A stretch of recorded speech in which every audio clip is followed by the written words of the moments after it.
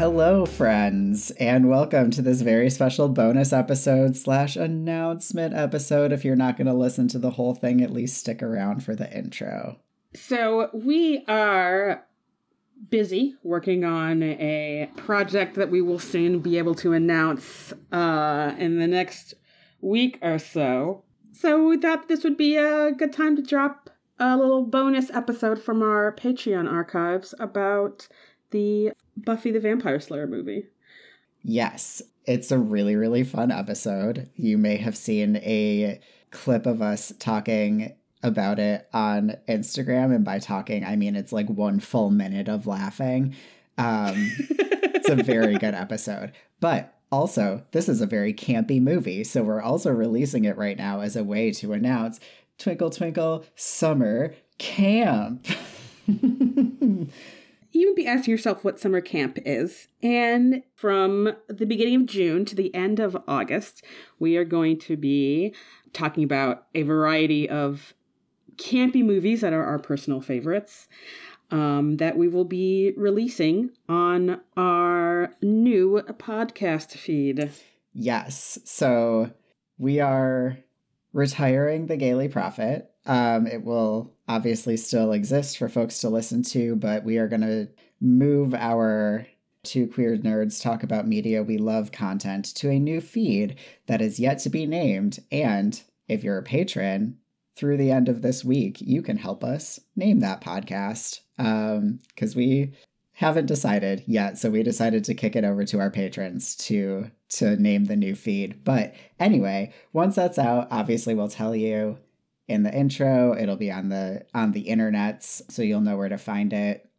That's where all of the summer camp stuff will go, but we're also going to backload it with like every non-Harry Potter thing we've ever talked about on the Gaily Prophet. So if you're someone who likes listening to us talk about non-Wayward Son, Simon Snow, etc. stuff, but haven't wanted to go have like the entire Gaily Prophet feed in your podcast feed, now it will all be accumulated for you in one convenient place. Yeah, it's going to be awesome. So this is also a reminder that We Are the Gayers, our Buffy the Vampire Slayer television show rewatch podcast, is now available as a public feed. And I think if you like the Simon Snow series, you will enjoy, at the very least, our discussion about season 4 of Buffy the Vampire Slayer when they're all in college. Mm-hmm.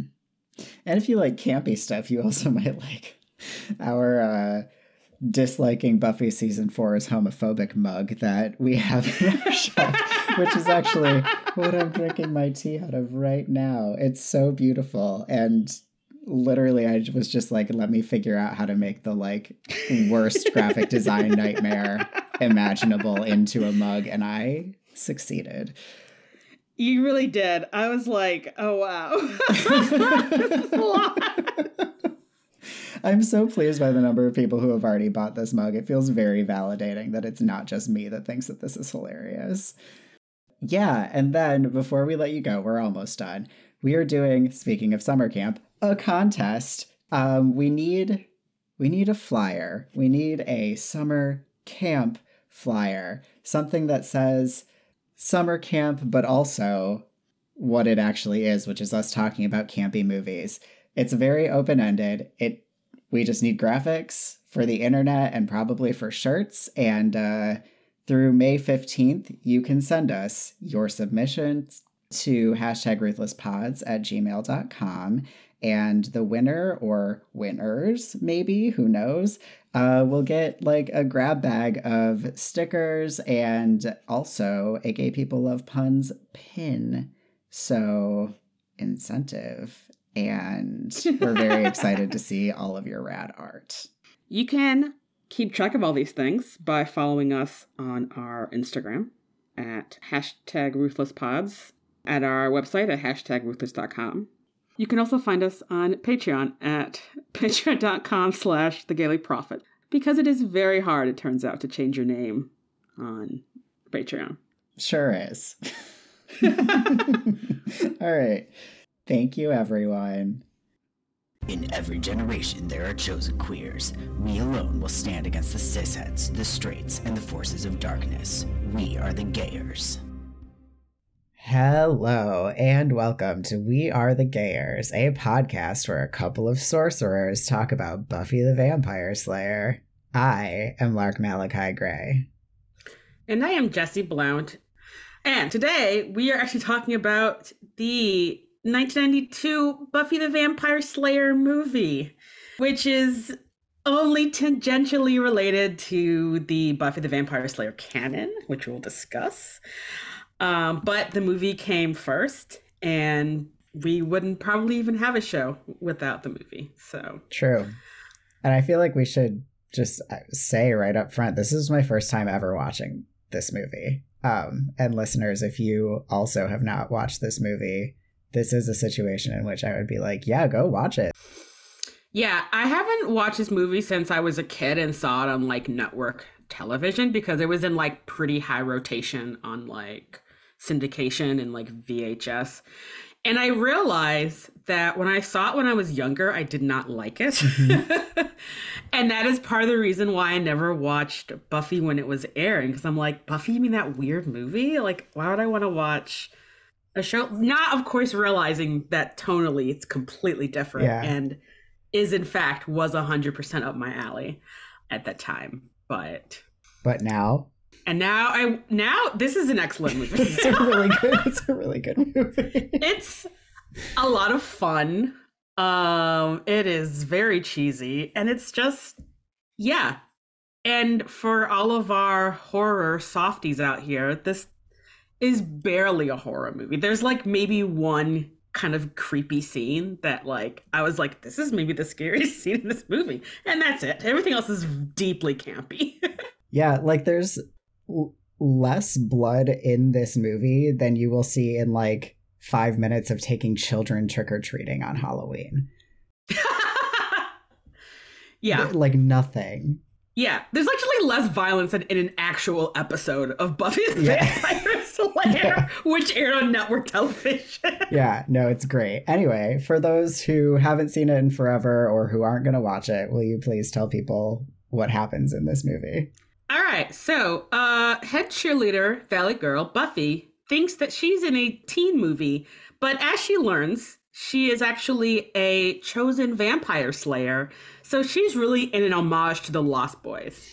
Fans of the show will recognize such Buffy the Vampire staples as cryptic British watcher, Slayer dreams, queer-coded vampires, wanting to live a normal, not chosen one lifestyle, dark-haired soft boys killing vampires, climatic fight scenes at a school event, drama queen big bads, and truly wild 90s looks.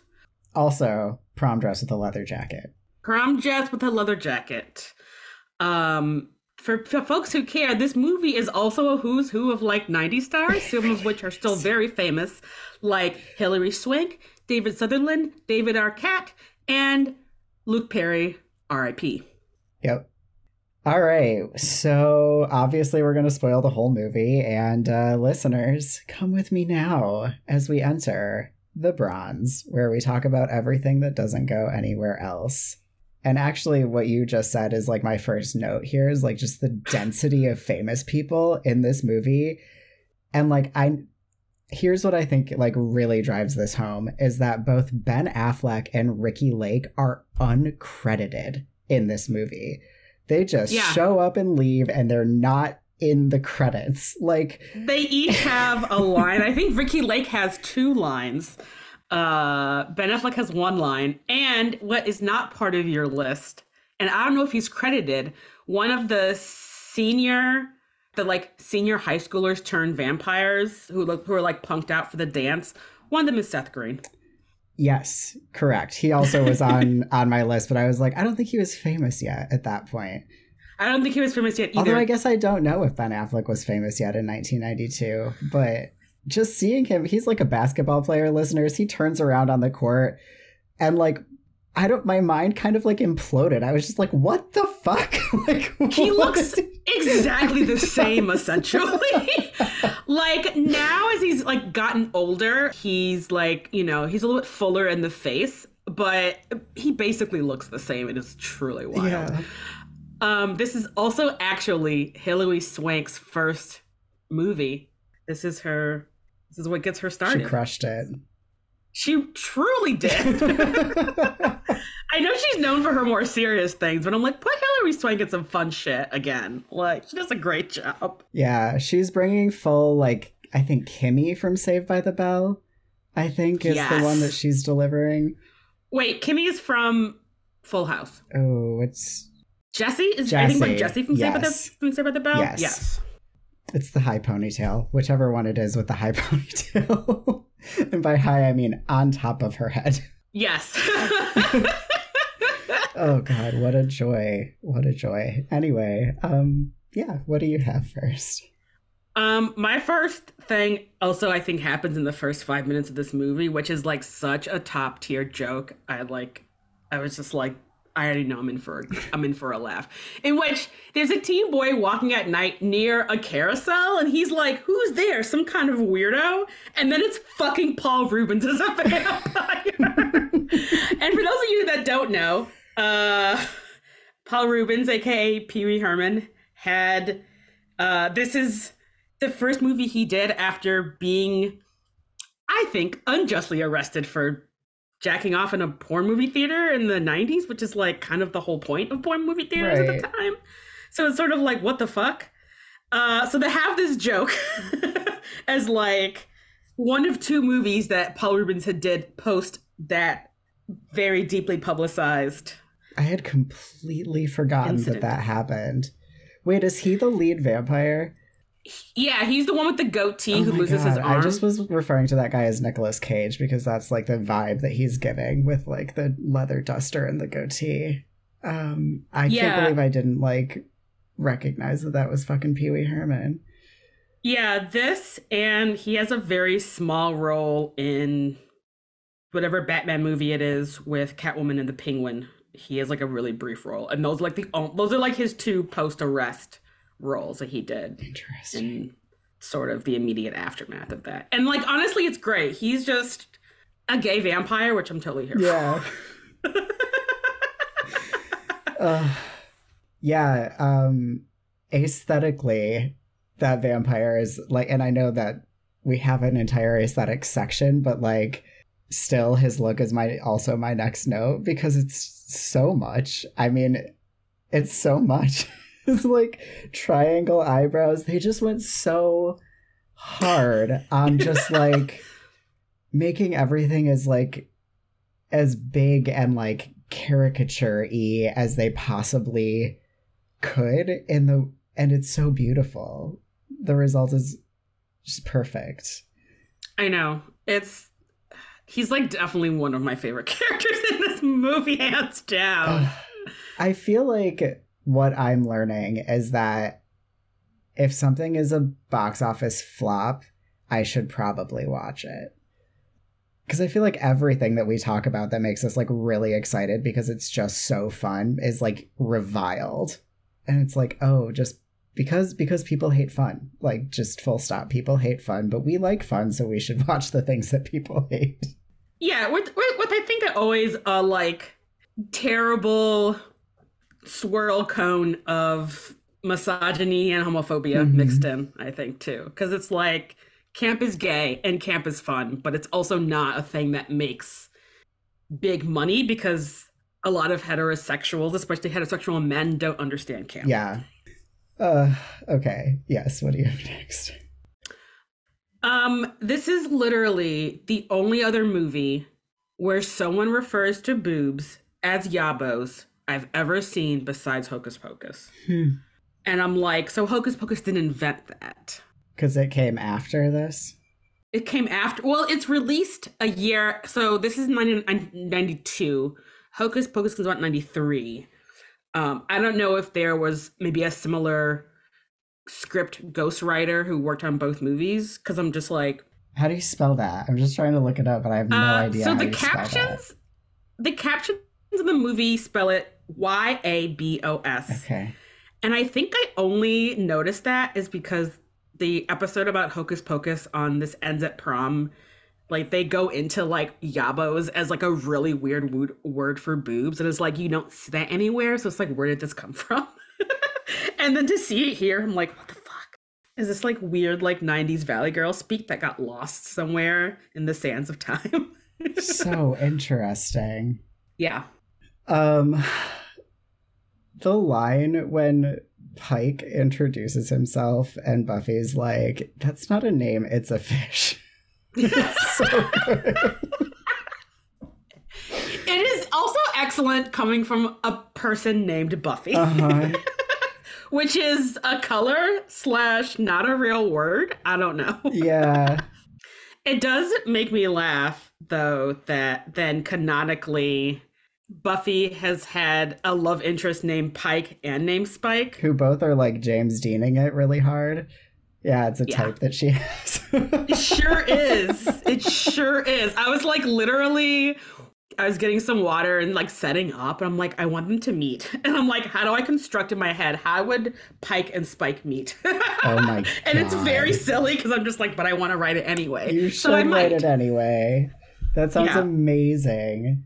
Yeah, no, I was thinking the same thing because like, I was like, did Joss Whedon just be like, you know, Pike was really great. That name's pretty goofy. We could just put an S on it. Make him a vampire and reuse the character, because that's kind of what happened. It is very much the vibe. Oh my God, I'm so glad I watched this movie. Okay.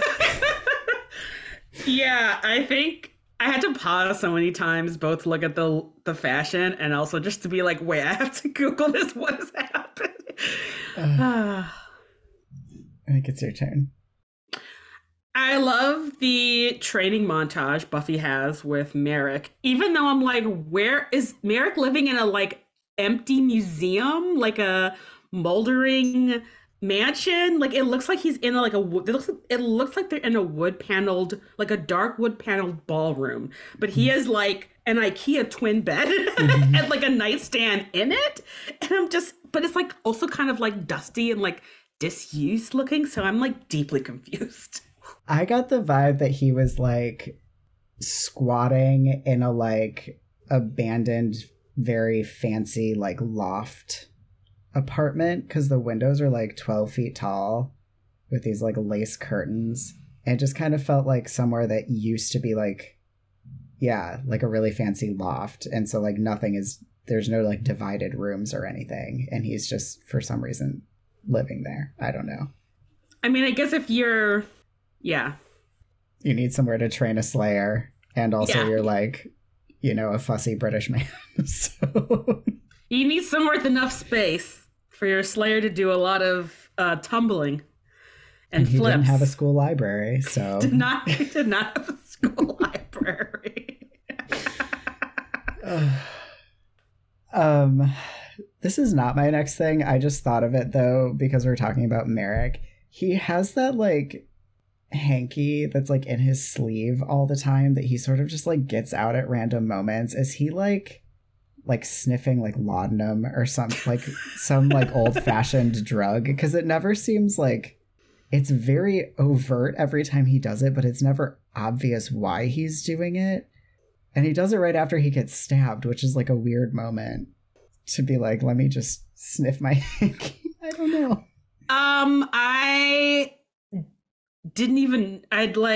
Yes, I like barely noticed that, but I now want to be like, yes, he is definitely huffing something, which, I mean, maybe if you've been reincarnated as a watcher for like a bajillion times, maybe you just do need to resort to drugs. He seems weary as fuck.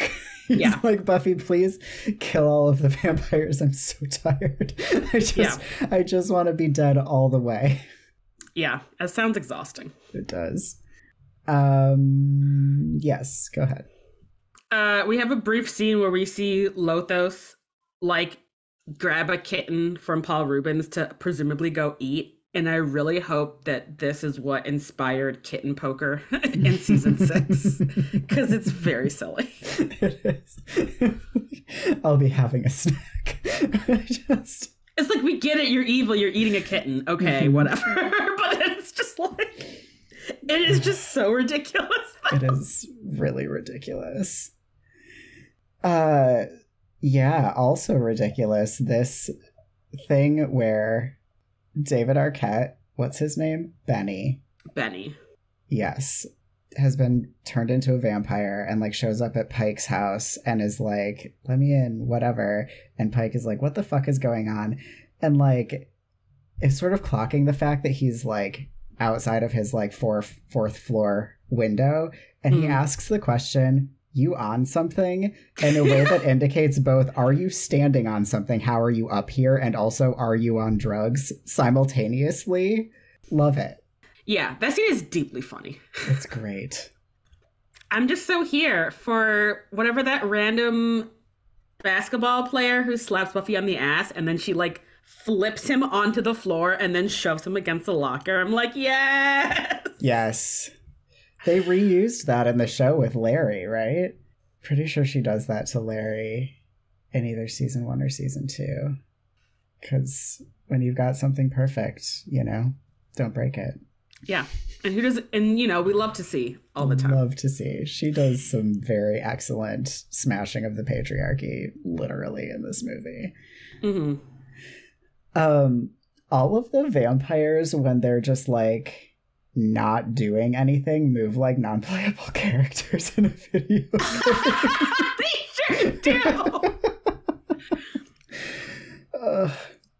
When there's that whole group of them crashing the dance and they're like standing in a semicircle and they're all just like undulating and you're like, why are you doing that? Or like, yeah, like somehow fiddling. One is like fiddling with the chain around their neck and it's just like a very strange setup. It's so funny. Oh my god.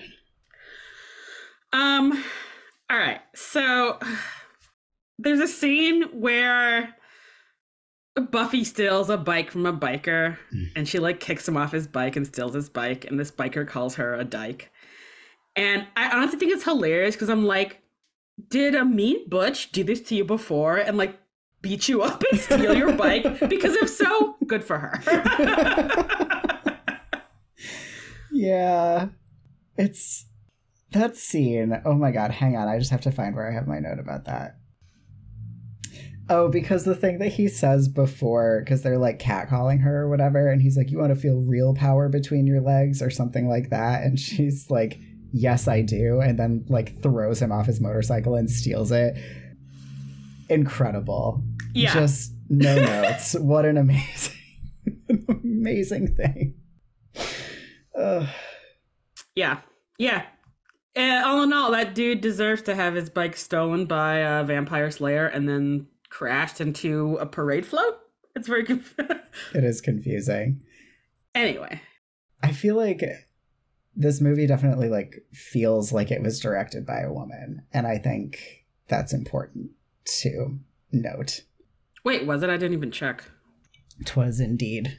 Okay, so my last thing is while the credits are rolling, all of the students who survived the vampires attacking one of their senior dances, they're all asking people what happened. And this incredibly topical line, or like still relevant line from one of the students is like, they had this look in their eyes, totally cold, animal. I think they were young Republicans. Oh my god, I did not know. He said that and I'm like, oh my god, still relevant.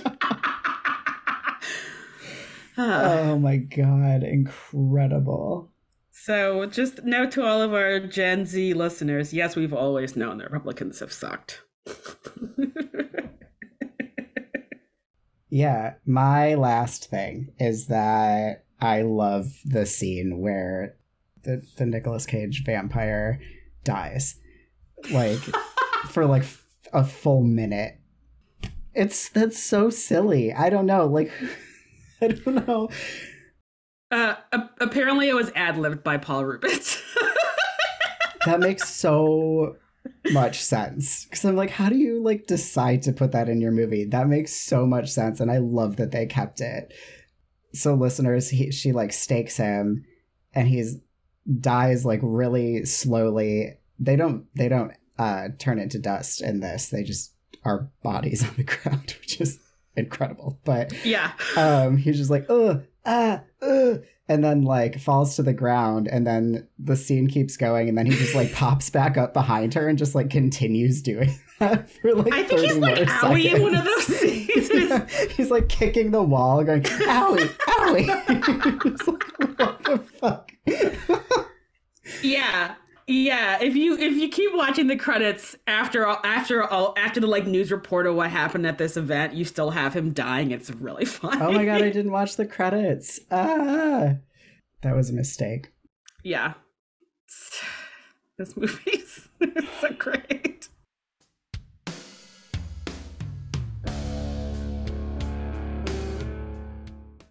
Welcome to the cemetery, where we talk about character development. Do you want to talk about our particular character? Yes, I do. I like how she's just basically a less mean Cordelia.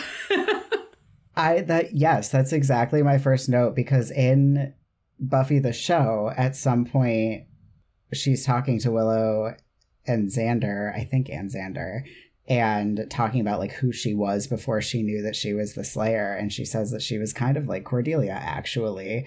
And then, you know, that's one of those moments where you're like, oh, the show is at least somewhat in the same universe as this movie. Because we open, like, the opening of her in the mall with her friends, where she's like mad that she got a C on her history test, and she's like, why do I need to know about El Salvador? I'm never going to go to Spain anyway. Yeah. So good. It's so good, and it's just so exactly a Cordelia line. Yeah, I feel like a lot of her lines in the first half of this movie are before she learns about her Slayer-ness is very Cordelia. It's beautiful. And I also think just like Cordelia, like she's sort of the head of their clique, and she's also smarter than her like ditzier friends, you know, but sort of like maybe downplaying it because it's not cool. You know? Yeah. The part where she's yelling at Merrick because she doesn't want to be the Slayer and whatever. And she's like, I think she's talking to Merrick, where she states what her future is. She has her future mapped out. She wants to graduate from high school, go to Europe, marry Christian Slater, and then die. And you're like, beautiful. What a beautiful set of goals to have. I want nothing else for you. I know. I do have to say, I think that she takes the whole Slayer thing shockingly well. I mean, obviously there's some like scenes where she's just sort of like having a hard time trying to reconcile the like frivolous stuff in her life that she used to care about, like this dance and being a cheerleader, with like the sort of overwhelming, like, my eyes have been opened to the like this darkness underneath, this like darkness and evil underneath my worldview. Which I feel like is very relatable. Honestly, I feel like, I mean, it feels very, relevant, relatable. And I kind of feel like she has a better, what do I want to say? I feel like our Buffy, show Buffy, has like really given up on the ability to like have things in her life other than slaying, and every once in a while she'll like try to have something other than slaying, and it just gets taken away from her again. But like, this Buffy is just like so correct that she needs to be able to both like be on the prom committee and slay vampires if she has to. And, you know, she also can't have that, but she tries really hard, and I feel like that's admirable, because like you have to have both. Like, you just have to. And like, I feel like sort of, and I mean, I don't want to say like frivolous, but to be just like these sort of things in her life that bring her joy, like is important. And I think that is like, whenever we're all saying like the importance of self-care, not in the like capitalist buying a bunch of shit kind of way, but in the like actually taking time for yourself, especially when bombarded with the many terrible things in the world, and the men and the sort of structure of bones that American society and a lot of other societies are sort of propped up on. It's sort of like, how could you care about a dance? And it's like, but you need to, because you need that, or else you're just going to be consumed with, I don't know, just the sort of overwhelming feeling of it like it provides meaning in a Right. sort of world where it's like everything's trying to kill us. Yep. So, yeah. Exactly. No, I think you're right. I think show Buffy could learn a little bit from this Buffy. And it's like honestly kind of a shame because like think about for a minute if we had seen in the show Buffy try to like continue to be a cheerleader and like having to like, and obviously the balance of that with her slaying would be like so much, but then she would have another not only like outlet of like something that she's interested in, but she would also have like a bit of an extended support group of friends, even if they didn't totally all know about her. I mean, that's a lie. Open secret that she's the Slayer at Sunnydale High anyway. So like maybe Right. it could have been like, you could have met some other witches or magical people, or even just people like Cordelia who like aren't magical but are just like really good about other things in your life. So Yeah. I don't know. I kind of wish that for Buffy, I think. Same. Listeners, if you hear snoring in the background, it's because Rufio is extremely asleep and snoring quite loudly. So. I can't hear it from here, but maybe when I listen to the draft of this, it'll come up. Trying to see if it's registering on my Audacity. Hang on. It is. Yeah. So, do you want to talk about Pike? Let's talk about Pike. He's the first person in the Buffyverse that we have ever seen have a logical reaction to finding out about vampires. He's just like, I am out. I'm leaving. Goodbye. Yes, which is excellent, number one. And I think also number two, if we assume that sort of broad strokes, this is a spiritual prequel to the show, I think it also then leads weight to your something is in Sunnydale that prevents people from leaving. Because you would think that if you lived in Sunnydale and you learned about vampires, you'd be like, you know what? I'm going to go where there's someplace where there's not a bunch of vampires. Right. You know? And so for him to be like, packing my entire life and I'm leaving. Yep. is just, yes, of course, that's what you would do. Yep. And then he can't. His van breaks down. And I mean, trying to take a van that he is probably built from scrap car parts off-roading was like his first mistake. Yeah. I was just like watching it. I'm like, dude, your van cannot handle. No. You worry about it starting up on the highway, taking it into the grass is just going to be game over anyway. Yeah. I mean, I didn't get the impression that it was going to make it out of town, even if he hadn't driven it into a tree, because it had just like, you know, stalled out and refused to start like for no reason before that even happened. I do have to say, going back to the scene when David Arquette, comes to like eat him or whatever, and he's just like, Ben, go home, you're floating, come on, man. And like, it's just, it's like, go home, you're drunk, but it's like, go home, you're a vampire. And I'm just like, what?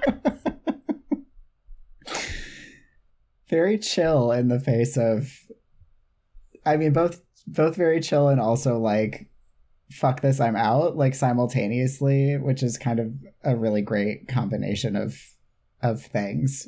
Yeah, I love it. And I love that, I mean, I'll bring it up again in Spike's crypt, but like Benny is just like so clearly in love with Pike, and like item 1 on his vampire to-do list is like go turn his love interest into a vampire. Oh yeah, I have that here because I had some stuff about Ben, about his, very obvious crush. Okay, but let's talk about it. Wait, before we do that, I just want to point out the obvious, that it's just really great that Pike is the damsel in distress turned psychic. Mm-hmm. Just what a good male role, which is damsel turned psychic. Absolutely. He has like a full personality makeover, which is a little bit confusing because he goes from like drunk douchebag at the beginning of the movie to like very smart but not totally competent sidekick, like very well intentioned, absolutely qualified to be the love interest, whereas he starts as this like shit-faced misogynist. And you're like, You know, what? part of me assumes is that halfway through the movie, probably around the time when like he like crashed at Buffy's house because Paul Rubens tried to murder him, is that he like sobered up. Like he was like, he stopped drinking whatever alcohol is in his flask, and he stopped smoking, and he sobered up to reflect on what is happening in his life. And he's like, oh fuck. Mm-hmm. That tracks. So, because he's so much more, I think, sort of clear-headed the rest of the movie. And I'm like, oh yeah, you stopped drinking because you're like, I can't be drunk with vampires around. Yeah, and he replaced the alcohol in his flask with holy water, like a smart boy. I know. So good. So competent. Okay, yes, you want to talk about Benny? Yeah, Ben, aka Punk David Arquette, is bi, queer, because he is clearly into Luke Perry. He's into Pike. He like literally casually is like, another drink and I don't want to fuck you, man. And I'm like, is that a thing that straight dudes say to each other when they're drunk? Because I don't think it is. Great question. And the fact that Pike responds with like, yeah, but then you'd never call me, makes me feel like he also is like kind of in the same boat, but they're both like having to pretend that they're joking. And then who knows where it would have gone if Ben had not passed out and been eaten by a vampire. Yeah. Yeah. And then, yeah, when Ben becomes a vampire, he's just so obsessed with turning Pike, which is, I mean, at this point in vampire media is erotic. It's like, it's sexy. It's like sexual. And so it's just like, you just want to turn your friend and then like be together forever and form a band. Yeah. It's just like, it's like both like, it's like fucked up, but also like cute, but also sad. Yeah. Absolutely. R.I.P. Ben. I'm sorry that he did not get to hook up with Pike. He was very attractive, so. Yeah. I don't have anyone else here. I only really have a brief thing about Lothos. Okay. With just him being such a drama queen. It feels very actually a lot like The Master in season 1, which I haven't seen much of season 1, but I really love The Master because he just seems like a drama queen. Mm-hmm. And I just love that. I think that The Master is like very directly pulled from this plot line. We don't get a lot of it at the beginning, but there is the whole thing where it's like the Pee Wee Herman vampire. What is his name? At no point did I catch the minion's name. You know, I saw it when I was looking up stuff. I keep want to say Emile, something with an A and a Y. I don't know. Anyway, that one, he's like raising him from something. You know, he's like been out of commission and is like being reborn, and like an army of vampires is being built up and whatever. And that's like basically exactly the premise of season 1 of Buffy. And they do have very similar vibes. The Master is definitely scarier than this guy, who seems more fit to be like playing the Phantom in the Phantom of the Opera than being a vampire. He just wants to like fling himself around and like profess things and doesn't seem to have any interest in biting anyone. I mean, he brought a violin with a fight to the Slayer just literally for dramatic purposes. Yeah. Which, listeners, he plays when Buffy stabs Paul Rubin. He does. Which is like rude, because clearly Paul Rubin has been like his loyal servant / whatever for a very long time. Yeah.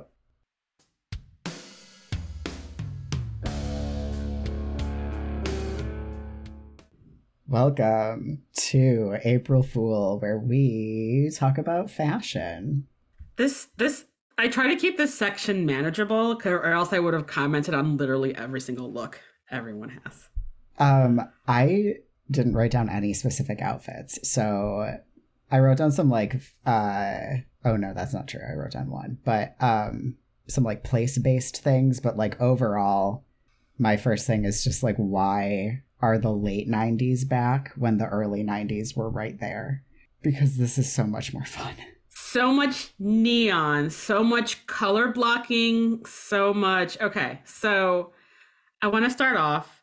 I think it's maybe the first scene. We have Buffy and her Slayerettes, Cordettes, whatever, her group on an escalator, and Hillary's Buffets.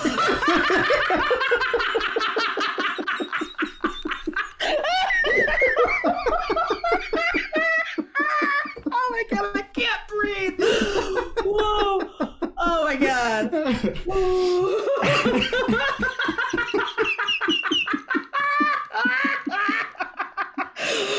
Oh my god.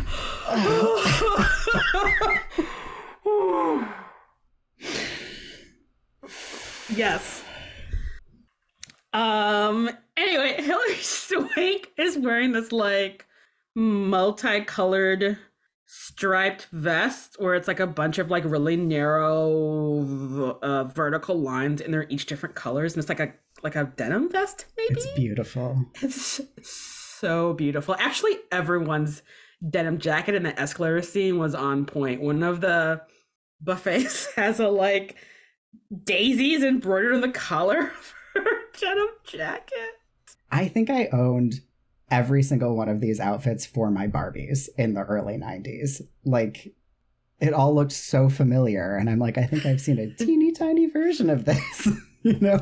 Yeah, it all definitely looks like doll clothing, but like in the best way. Absolutely. Yeah, when they panned in on that yellow motorcycle jacket, I'm like, I have never wanted anything more in my entire life than that yellow, this like sunshine yellow motorcycle jacket. I'm like, oh my god. Yeah, it's gorgeous. Not at all 5 minutes ago, as they claim, but it's a ruse so that one of them can go back and buy it and stop Buffy from buying it. So rude. I know, it's so rude, but I'm also like, that's a really cute jacket. I maybe would not have done that in high school, but I would have thought about it. I mean, point is, motorcycle jackets, no matter the color, never got out of style. Like, True. Leather jackets never have gone out of style. So, I own one. yeah, I am still looking for my perfect motorcycle jacket since I have tragically lost several in the past 20 years. That is tragic. Yeah. I got mine. I had been looking for one for years and never found one that fit me. And then when I went to London, like literally everyone was wearing one. And that also meant that every single thrift store that I went in had like 30. I was like, there's no way I'm going home without one of these because like there is one in this city that fits me. And I found one. Yeah, I think actually the first like leather jacket, it was a motorcycle jacket that I ever had. I got when I was like doing study abroad. And like, yeah, I was like in a flea market in like the Netherlands, and it was like 50 euros. And I'm like, that is so ridiculously cheap. Yes, I will have one of those. Thank you. Exactly. Yeah, let's go through some more outfits. There's a scene where Buffy is wearing a like a green knit crop top with flowers. And then she has complimentary translucent plastic green earrings that are maybe stars. Flawless. Just fucking flawless. Yeah. I'm like, when is translucent plastic stuff coming back in a style? Because that is definitely one thing from the 90s that I've always loved, and I'm waiting for it to come back. I'm sure that there are people who are still making things like that, though. Like, yeah, people send us your Etsy shop recommendations for Jessie. What specifically are you looking for, though? Like, you don't have pierced ears. What would you wear? Well, okay, so I really want to get just one of my ears. Well, I had it pierced once and then it healed, so I need to get it re-pierced so I can have one dangly earring. Oh, yeah. Because I need to look hella gay.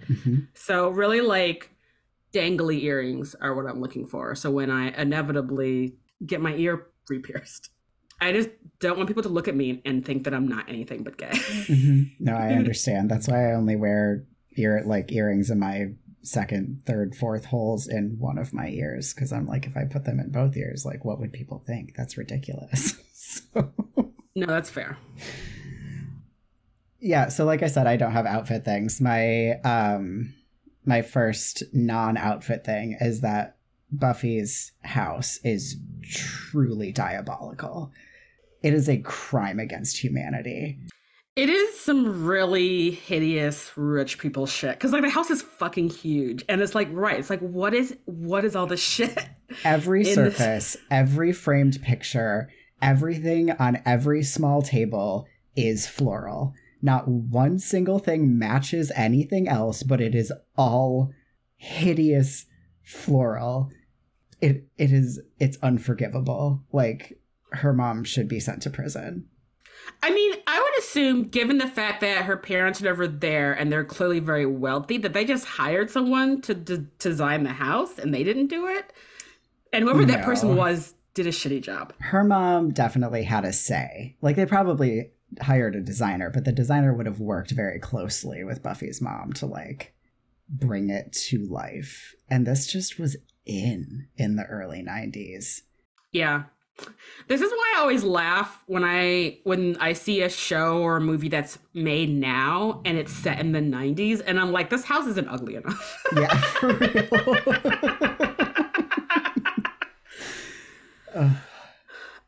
Speaking of ridiculous homes, can we talk about the vampire lair that Lothos is? This like LED light up coffin that he sleeps in. There's like weird like 80s modern like statues and like vases in the back. It's very strange. It's so weird. I kind of love it though, because it's like so weird. And it's kind of like weird shape. Like those kind of shapes are like coming back also into style. Like I feel like I'm seeing a lot of hip like Instagram vintage stores out of like LA who are like posting like 80s lamps and shit like that. And like, so I feel like that look is coming back into style. So I was just like, oh, this layer is really great. Okay, so I don't know where this first fight with Lothos happens. Like, is it an amusement park? Is it like a parade float storage? I don't know, but it's so magical and gorgeous, and everything is like, what a great place to have a giant battle. There's like a Pegasus and just big gauzy stuff. It's really lovely. I want to go there. I think my initial thought was, yeah, like weird parade storage area. And I only say that because the Detroit Thanksgiving parade, I think back when I was a kid, they would have weird events at like at the like warehouse where they stored all the parade floats, and like the weird like costumes and like giant paper mache heads that they would have some of the people on. And it was very weird. Like seeing a parade float up close in like a warehouse is very surreal. I lived in New Orleans, I know. But it was super cool. So I'm like, this definitely feels like a parade, like wherever they have like just the parade floats at. That makes way more sense just because everything's so close together too. Yeah. You know, it wouldn't make sense for it to be some sort of park because things are like 12 feet apart from each other. So yeah, and I think if it was supposed to be like an amusement park, there'd be more amusement park, like noticeably amusement park stuff. Yeah, you know? That makes sense. So it's not like the climatic battle of Birds of Prey. It is its own. But it kind of is. It has the same sort of vibe. Mm-hmm. It's not as fun because it really just fizzles out. That scene is weird. But we will return to this conversation in a different segment. Yeah. It's your turn. When Lothos first shows up, I feel like the way that his hair is styled, he looks like a sort of, I don't know, like washed out color inverse Edgar Allan Poe. Like he's like super blonde, but the way that his like hair is shaped reminds me of sort of the very well-known silhouette of Edgar Allan Poe. I believe it. That makes sense.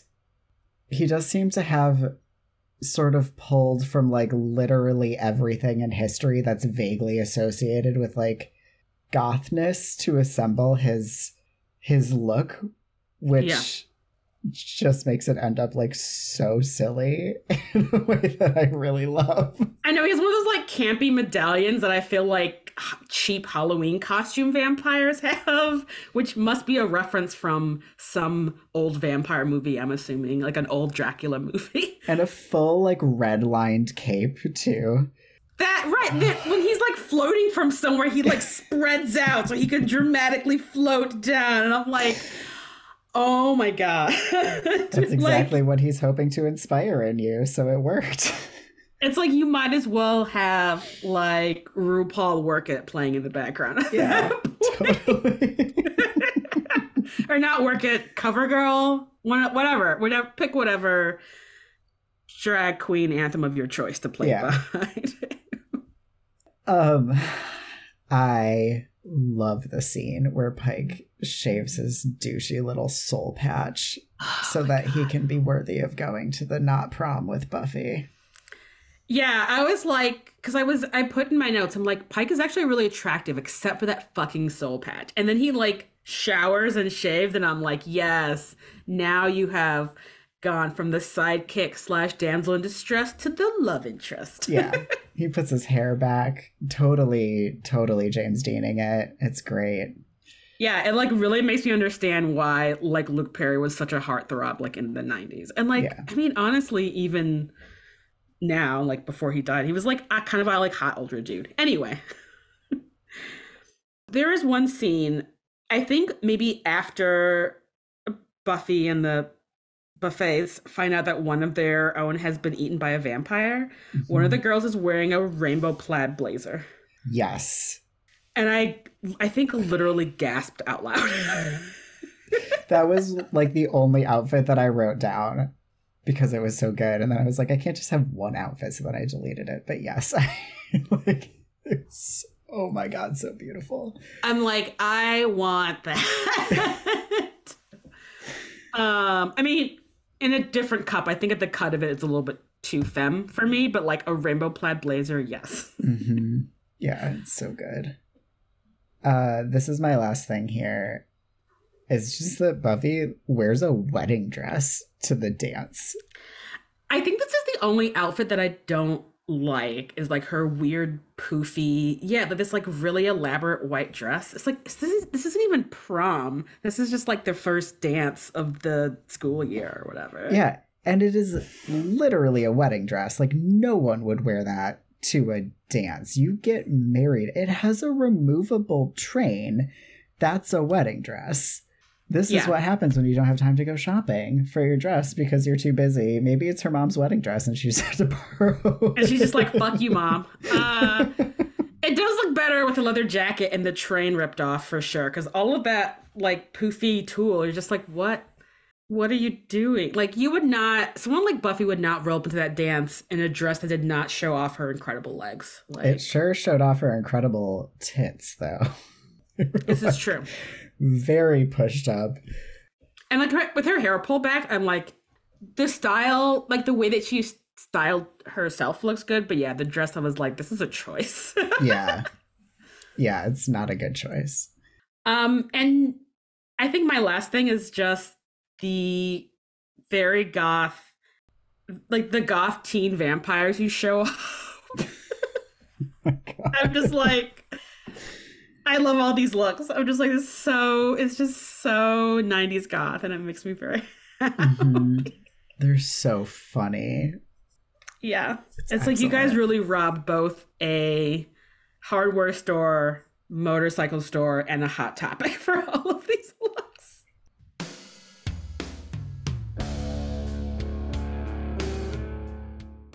Welcome to the Magic Box, where we rant about stuff. Only a cis man could write menstrual cramps as a warning system for vampires. I like lost my entire mind. I'm like, Joss Whedon, menstrual cramps hurt as much as a heart attack. That is like you writing, oh, that feeling that you have, like you're having a heart attack, that's your body's reaction to the unnaturalness of vampires. it's a built-in warning system. No, that would make her incapable of doing slaying. What the fuck? I also hated that. I was just like, I'm sorry, what? I just can't. I cannot. I'm so glad that someone at some point between the movie and the show was like, Joss, no. Like, what the fuck? Have you never talked to someone who has cramps? Like, how did this happen? Okay, so not only is that ridiculous and not make any sense, and also the added like gender essentialism of it all.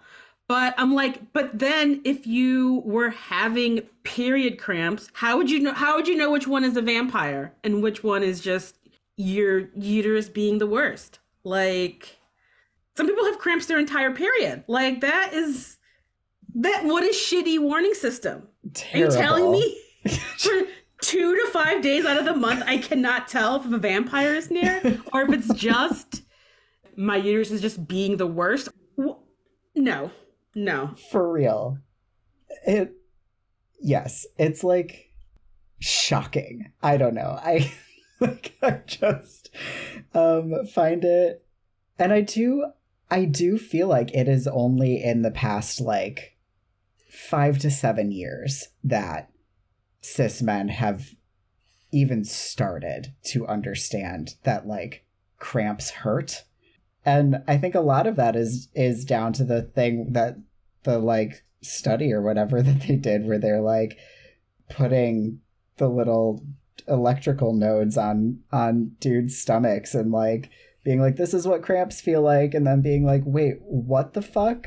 Like, what the fuck? You go to work, you like live your life feeling like this constantly, which somehow still hasn't resulted in them in like society being like, you know what, don't come to work that day, actually. Yeah, I mean, that would require the US being a society that cared about people and not profits, unfortunately. Yeah. Definitely a misstep in the world building. Yeah, I mean, I haven't read the original script, but apparently between Josh Whedon's original script, it went through a lot of rewrites. I don't know if this was originally in there or not. So, but whoever came up with it is garbage. This was one of the things that shocked me the most when I realized that this was directed by a woman, where I was like, and she let this stay in the movie? What? Maybe she thought it was empowering. I don't know. It was the early 90s. It was the early 90s. God, what a tragic sentence. I know. The third wave is kind of a trip in a lot of ways. Mm-hmm. So. Okay, what do you have? I think my first thing is Pike really feels like sort of the genesis of Buffy's taste in dudes, which unfortunately, unlike Pike, end up being terrible after this. It's like soft boys who are interested in slang and also have dark hair. I don't know. Yeah, he's like the rare good version of those dudes. Seemingly, he seems fine. He seems concerned and interested and faithful, like whatever. Not just using her to some nefarious ends like many of those dudes that she dates in the show. So, yeah. Merrick? Is that the Watcher's name? Yes. Giles doesn't do the best job of introducing himself in the show, where he just like slams down the vampire book and is like, this is your destiny. Turns out, in comparison, he is crushing it. Because this dude, what is going on? Yeah, I was definitely just like, who keeps letting this like random old dude into the gym, into the girls' locker room? It's like, good thing he's just here to tell Buffy about her secret calling. But like, what? He is so creepy. And then it's also just wild because he's just like, did he really think walking up to a random teen girl to be like, hey, you want to come to a cemetery with me? It's part of your sacred calling. And her to just be like, no, stranger danger, I'm not going to do that. Like, what did he think was going to happen? You know, I feel like maybe this is referring back to what we were talking about earlier, where he's like, can I please stop being reincarnated as a watcher? Where, like, maybe at this point he's just fucking phoning it in. He's like, I am so tired. Like, maybe he used to do a better job. And at this point, he's just like, she's going to get around to it eventually. She's literally chosen. I don't have to do a good job. I'm just... You know, that is true. He's like, it's going to happen anyway. Like, yeah. I just have to show up and get the ball sort of rolling. Right. Either that or this one dies and I just move on to the next one. Who cares? Yeah. Because, like, he really could have started about the weird dreams part where she was like, how do you know about that? How come I keep dreaming about me being a vampire slayer? Right. Oh, God. Yeah. He's intense. My next point is actually also about Merrick. Okay. Which is... what a fucking pointless ass death. This dude shows up with, oh my God, what is Lothos? He doesn't have any holy water. He has like a cross on his stake. But I'm like, if you're gonna like try to deflect the attention from Buffy, like you could do something besides just walk up to Lothos and sort of like slow motion try to stake him. Dude. So this scene is where I just like lost the plot. I don't know. None of it made any sense. It just literally for like at least half of the part where Merrick is still alive in that scene, I was like, oh, is he evil? Because him and Lothos are like vibing and like just kind of talking. And he's like, no, she's not ready yet. And Lothos is like, yeah, she's not ready yet. And I'm like, wait, is this a setup? Like, what's going on here? And I don't think that that was what was happening, but also it kind of felt like those two are like in cahoots and also maybe like wanted to kiss a little bit. Right? It's really weird.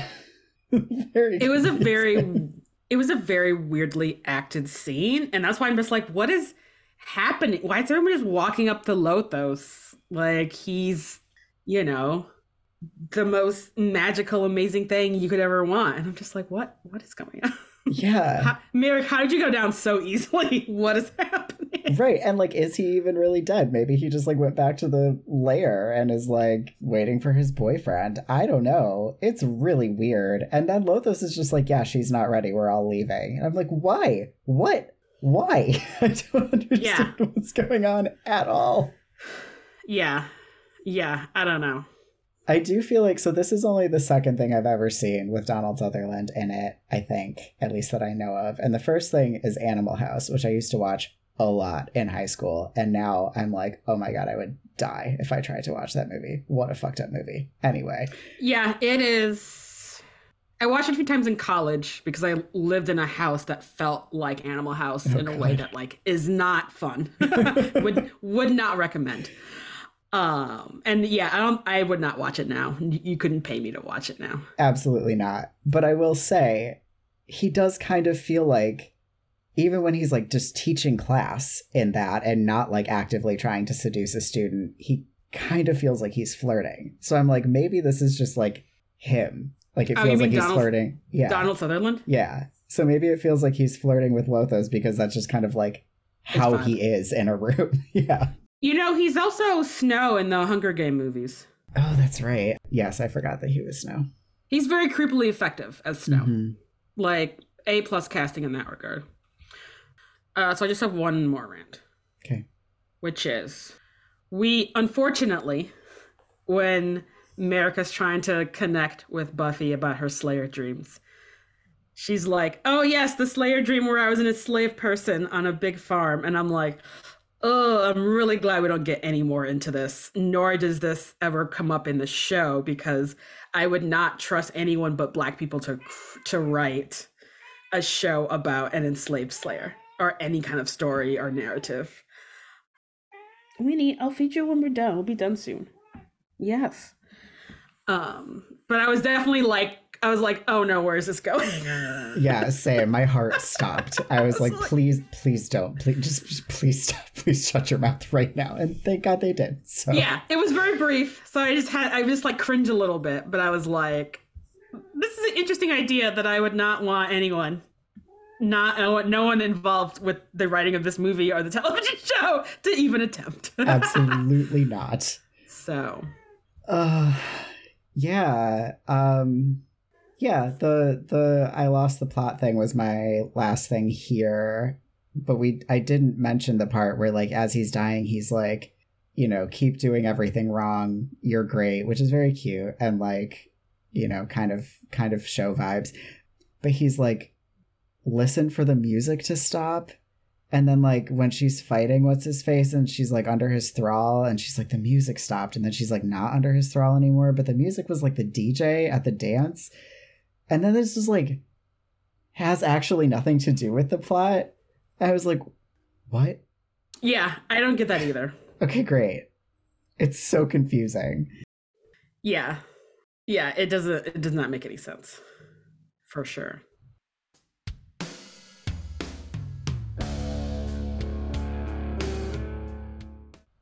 Welcome to Spike's Crypt, where we talk about sexy stuff. I mean, I've already mentioned that Pike looks great when he cleans up. Beforehand, like, his sort of, like, grungy look was minus the soul patch. The soul patch was really just like, oh my God, dude. But definitely when he's wearing his leather jacket and his, like, little, like, patterned vest for the dance where he puts in some effort, I'm like, yes. Mm-hmm. I, too, would get on the back of a motorcycle with you. Like. Yeah. I'm hoping that you can help me understand this scene where he has gone home with Buffy after being rescued from some vampires. And she's like explaining everything to him a little bit. And she's like, and then you end up like standing in your living room with some strange man, like telling him about your problems or something. And then he's like, are you calling me a man? And then the music gets like really like sexy and like tense. And then she's like looking at him and he's looking at her. You know, okay, I think that is because he's probably her age. Like, he's probably also 17 or 18, you know? Uh-huh. And just like living this sort of on the fringe life. And it'd be like, you think I'm an adult? You know, kind of like, no girl has ever thought of me as an adult before. That's okay, so cool. when my mind immediately went to that part in Shrek where Fiona refers to Donkey as Shrek's steed, and he's like, did you hear that? She thinks I'm a steed. Like, that's what's happening here? That is what's That's so silly. It truly is. It truly, really is. And I'm so glad that you just brought up a Shrek reference for that, because yes. Oh my God, this movie. All right, great. Do you have anything else here? I don't. Okay. There's not as much sexy things in this movie as you would think, I guess. No, and we've kind of covered a lot of them already. My last thing is just the fact that they are like making out on the dance floor at this not prom. Which is why everyone's like, ugh. Like, I don't want to see you, like, shove your tongue down this dude's throat, Buffy. Yeah, it's really intense. I mean, I guess good for her, though, because her old boyfriend seems like a complete douchebag. So I was going to say, it is, like, the best revenge for, like, getting broken up with at prom is to be like, well, my new boyfriend's, like, way hotter, and also we're just going to, like, go to, like, second base on the fucking dance floor right now. Bye. Yeah. So. I mean, he did bring up her via voicemail. I'm like, dude, that's so cold. But, like, she didn't get the voicemail, so effectively he dumped her at prom by bringing one of the buffets to prom as his date. Yeah. So, what a dick.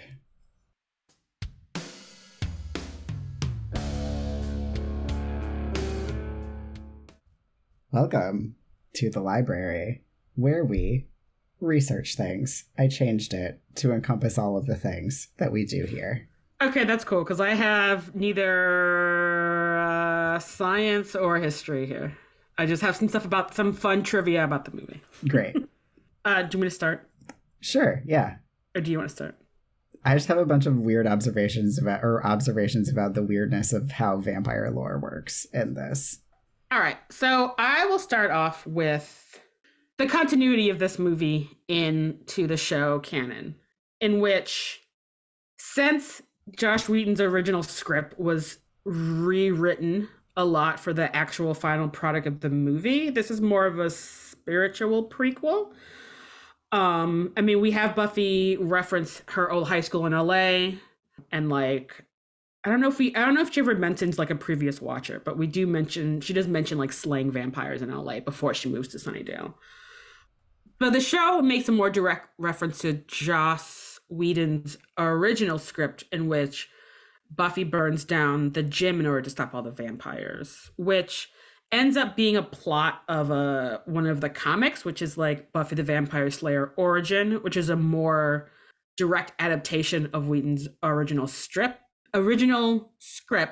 and also involves like Merrick and Pike and Lothos, and like her and Pike slaying vampires and being cute together. Interesting. Yeah, so whenever you hear about Buffy referencing her past before Sunnydale, she's not totally referencing the events of this movie, but Pike and Merrick are still like in her, and Lothos are still like in her background. Cool. Yeah, so I just like, these vampires are so different from like any vampire I've ever seen. They don't turn to ash when you stake them. They just are bodies.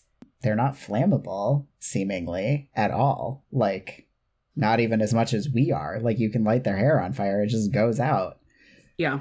And, like a scared lizard, body parts just come off if they're in distress. What? Wait, I thought that Paul Rubin's arm came off because he had his arm through the van, and the force of Pike hitting the tree like shoves him off of the roof of the van, but his arm is still like trapped. I don't know if you know about like skin and muscles and the way that our bones are held inside of our bodies, but like ripping an arm off of your body would not happen in that circumstance. You know, you're right. I think it really is more like a lizard dropping its tail. You know, but it doesn't seem like his arm is going to regrow, but it seems also like not a big deal that he no longer has an arm. Yeah. Yeah, definitely the vampires in this movie are very weird. I feel like the stakes and the flying are the only like sort of traditional vampire stuff that we get. And I know that, and I'm assuming the flying bit is a more like direct reference to the Lost Boys, because I haven't read Dracula, which maybe I should just fucking do this year, but like flying in the window being like, you know, let me in is like directly ripped off from the Lost Boys. So I still need to watch that movie. It's not bad. Kiefer Sutherland is in it playing the head vampire. I don't know, it's like kind of fun. It looks really cool. Yeah, I'm gonna watch it. I'm putting it on my to-do list. Cool. Do you have anything else here? I just have one more thing, bit of trivia, which is part of the script rewrites is that Donald Sutherland just randomly rewrote a lot of his own dialogue, which Whedon hated. And I'm like, it is kind of a dick move, but I kind of love that anyway. Yeah, no, that's one of Joss Whedon's least favorite things, is people having their own ideas about literally anything having to do with his work. Oh, yeah. I love that. I love having someone who's like, no, I'm more famous and more powerful than you. And like, what are you gonna do? Stop me? Yeah. Yeah. That's great. No, it's pretty funny. And I think that Joss Whedon still hates Donald Sutherland, because in the comic, Merrick looks completely different. Like, it does not look anything at all. That's so funny. I'm just like, if there's one thing that can be said about Joss Whedon, is that he is so petty. He is the pettiest motherfucker. And like, sometimes it comes out really funny. Like with that, that's pretty funny. And also the fact that in the comics, he made Dawn a giant as a fuck you to everyone who hates Dawn. Like, that's so petty. I kind of love it. But also sometimes it comes out in really terrible ways, like with Spike. So, whatever. Yeah. He wrote the first 2 or maybe 3 Avengers movies and definitely made some choices that were just like, bro, what the fuck are you doing? Yeah, he is definitely someone who does not need to be given any more projects. And I'm like, why did anyone even hire him for these like giant franchises? And especially, this is totally off topic, it's deeply annoying because it's Joss Whedon, like the dialogue is very Joss Whedon. And so a whole bunch of like subsequent Marvel movies are people to varying degrees of success trying to match that dialogue and like failing a lot of the times. And I'm just like, you guys could just not do that. And the best ones don't do that, you know? Yeah. So, yeah. Anyway, this is a Joss Whedon hate podcast. Yeah. All right. What a fun conversation. Thank you all so much for listening to this very special bonus episode of Escape from Reality. Details about our summer camp flyer contest will be in the show notes along with all of the things. So please make sure to check that out if you are interested. We will be back in 2 weeks with your regularly scheduled programming. And until next time, Scaramouche.